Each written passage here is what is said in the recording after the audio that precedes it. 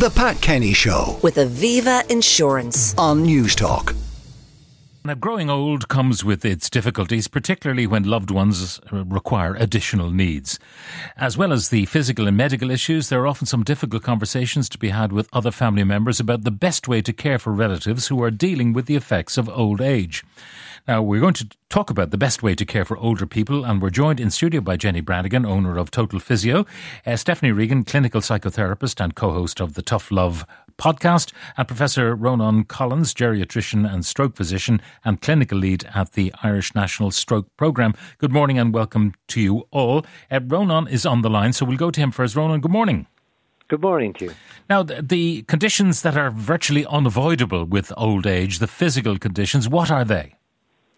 Well, I suppose nothing is unavoidable apart from getting older in itself, and I suppose it's something to celebrate. Our society is ageing, but that's the whole point of medicine, to live longer. But we want to add, of course, years to that life, and we want to add life to that years as well, so that there's quality associated with it. So most modern, if you like, views of gerontology have a kind of a holistic view, what we call the biopsychosocial model of gerontology and ageing, and that includes addressing medical factors, societal factors, psychological factors. And really what you want to do is you want to live longer and you want to be healthy in later life, and to compress the final period of life, when we are all going to die at some stage, obviously, you want to compress that period of ill health into as short a time frame as possible towards the end of your life, the so-called compression of morbidity. Okay, now, the mantra, if you don't use it, you lose it, that is probably particularly so for people who are older. Yeah, well, it varies from person to person, but I think I'm a geriatrician. A lot of geriatricians are now into preventative geriatric medicine or preventive gerontology. We realise that what we do in much younger adult life will largely dictate what happens to us in later life. And so if you want to live well and more healthily in later life and be more function dependent and have more enjoyment, what you put in to and how you prevent things happening in later life, it needs to start in your late 30s, 40s.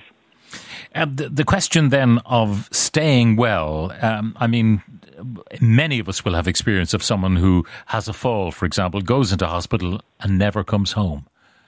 Yeah, well, you mentioned, so I suppose most of us fear probably three main things as we get older. They're all underpinned by loss of functional independence. I think most of us fear stroke. We fear dementia, and we fear falls and hip fracture. And of course, there are other medical conditions like cancer, etc., and heart attacks. But I think people, if you ask them about later life, they would generally focus on those three things because they may have seen them in an older adult themselves. For example, 1 in 4 of us are going to have a stroke. So that's quite a high, if you like, chance. The incidence of dementia, for example, over the age of 90 is probably in the region of 15 to 20%. Which is also high. And of course, again, hip fractures are a very common experience for many people as they get later life, and they often result in loss of kind of independence and or actual death because it's a very serious injury. So there are things you can do to reduce your incidence of all those things. I mean, if I deal with brain health first, just very briefly, I think it's critically important to say to people that there's a lot of talk about, for example, new drugs that may be arising and emerging for dementia treatment, and that is true. We have great optimism with treating maybe early dementia, but there's a lot you can do to prevent yourself from getting dementia or even delaying the onset of dementia in younger life.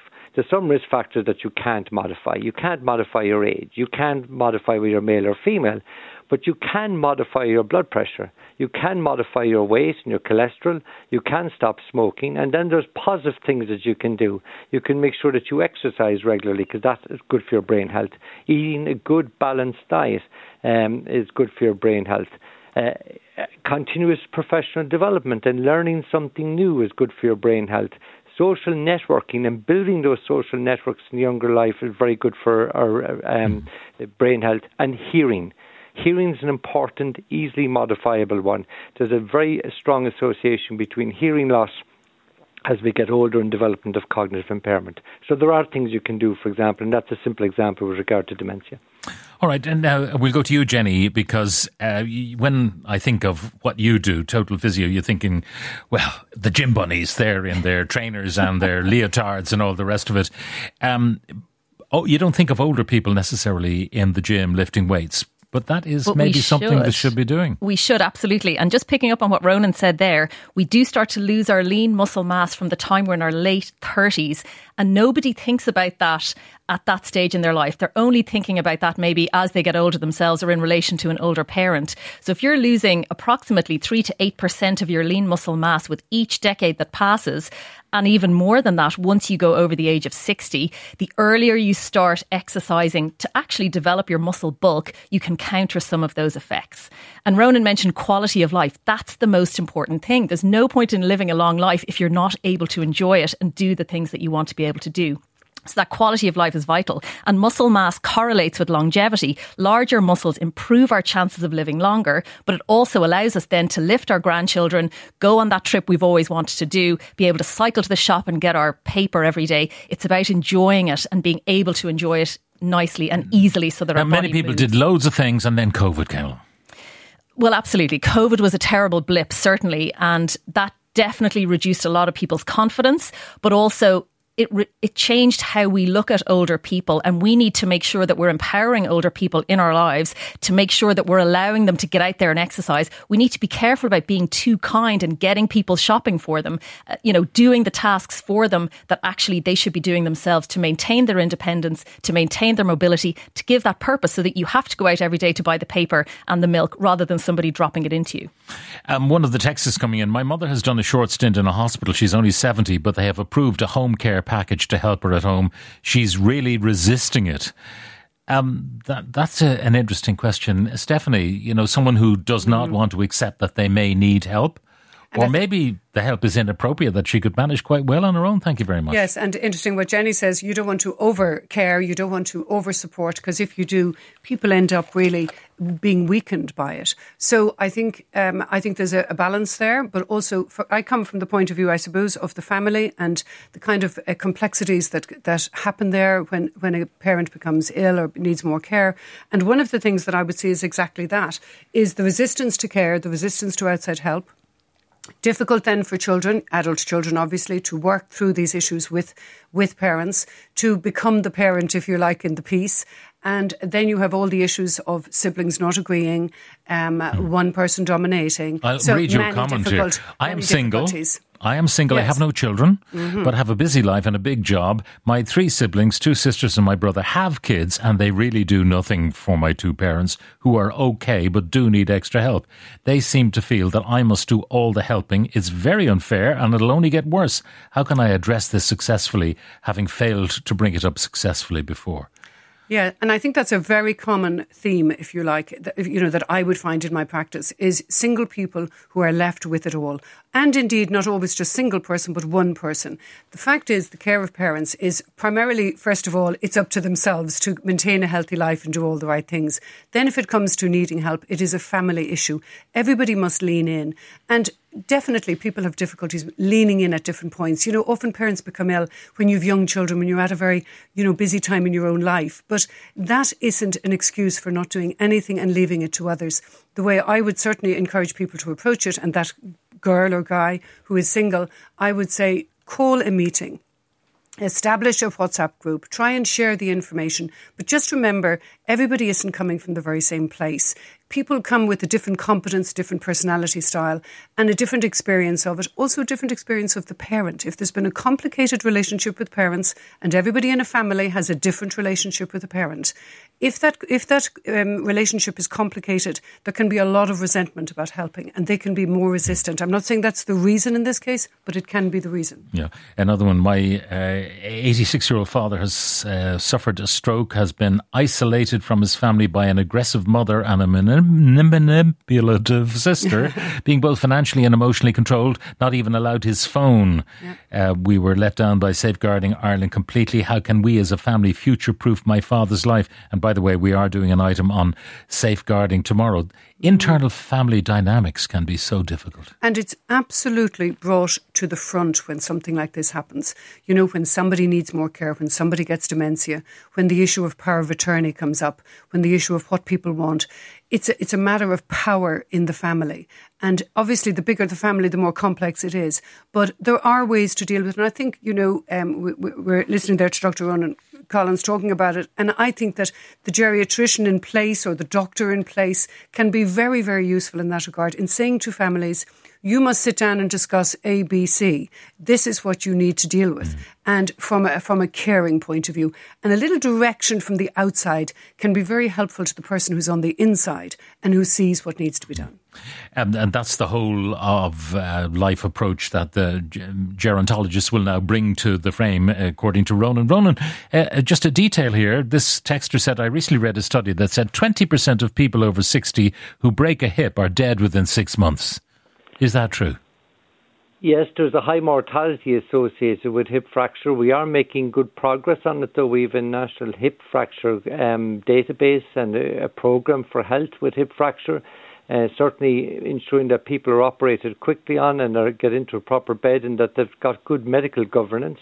Very often the surgeon is the man to fix the bone, but it's the medical problems after hip that cause the difficulty. So yeah, the mortality after hip fracture can indeed be quite high, but we are making progress with it.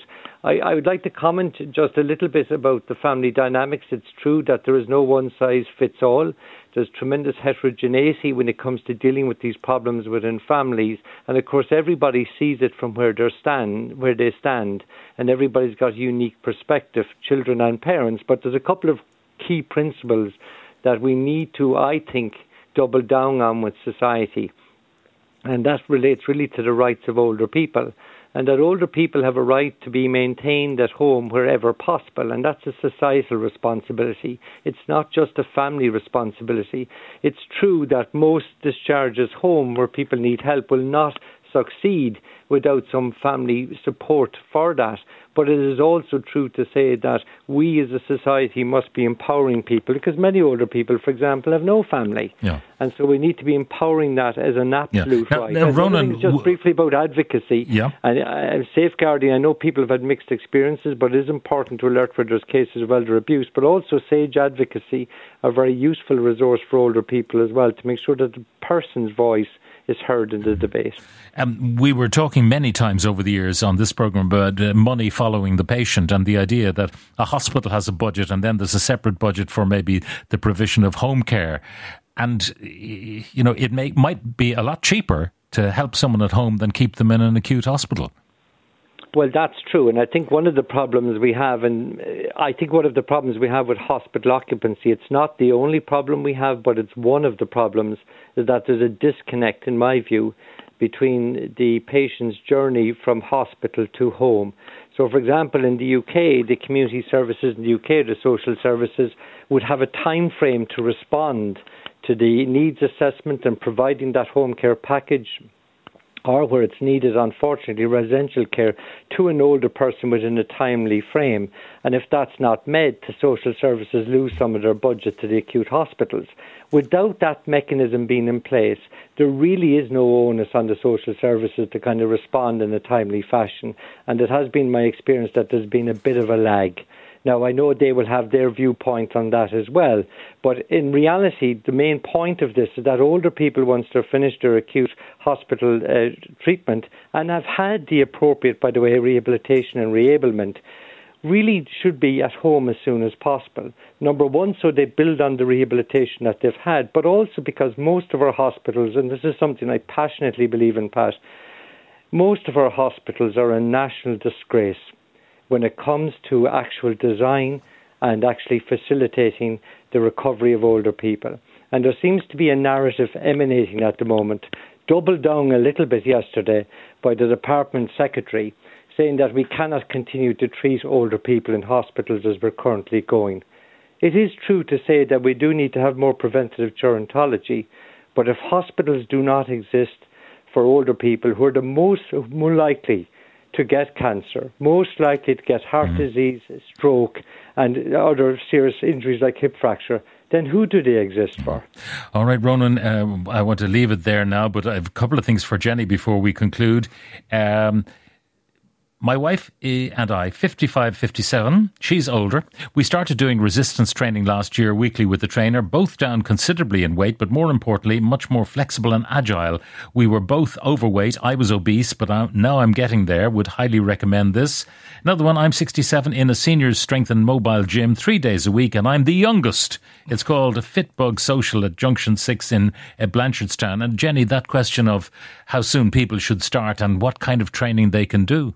They can start immediately. The most important thing is to think about what your current levels of strength and fitness are and be realistic about where you are now and then what you need to do to get to where you need to go. It needs to be a gradual process. If you're not used to exercising, it will need to be a slower process because the key is to avoid injury as you build up your tolerance, and your body takes time to build up that capacity. So I'm delighted to hear those excellent comments. That's exactly the message we want to put out there. Not just me saying it, but there are people who've actually lived it and they're recommending it. The key is to start today and to get stronger, and you will certainly move much more easily, and you'll be able to do all those things you want to be able to do. The quality of life piece, the stronger your muscles are, it keeps you independent. Your balance will improve and you'll be able to live the life that you want to live. And a final one for Stephanie. I never thought I'd feel so let down by my family as I've had these last few years. As our mother's Alzheimer's has progressed, I still consider us close, and I've stopped myself from being totally honest with them about their lack of involvement, as I don't want a rift. It's a hard road,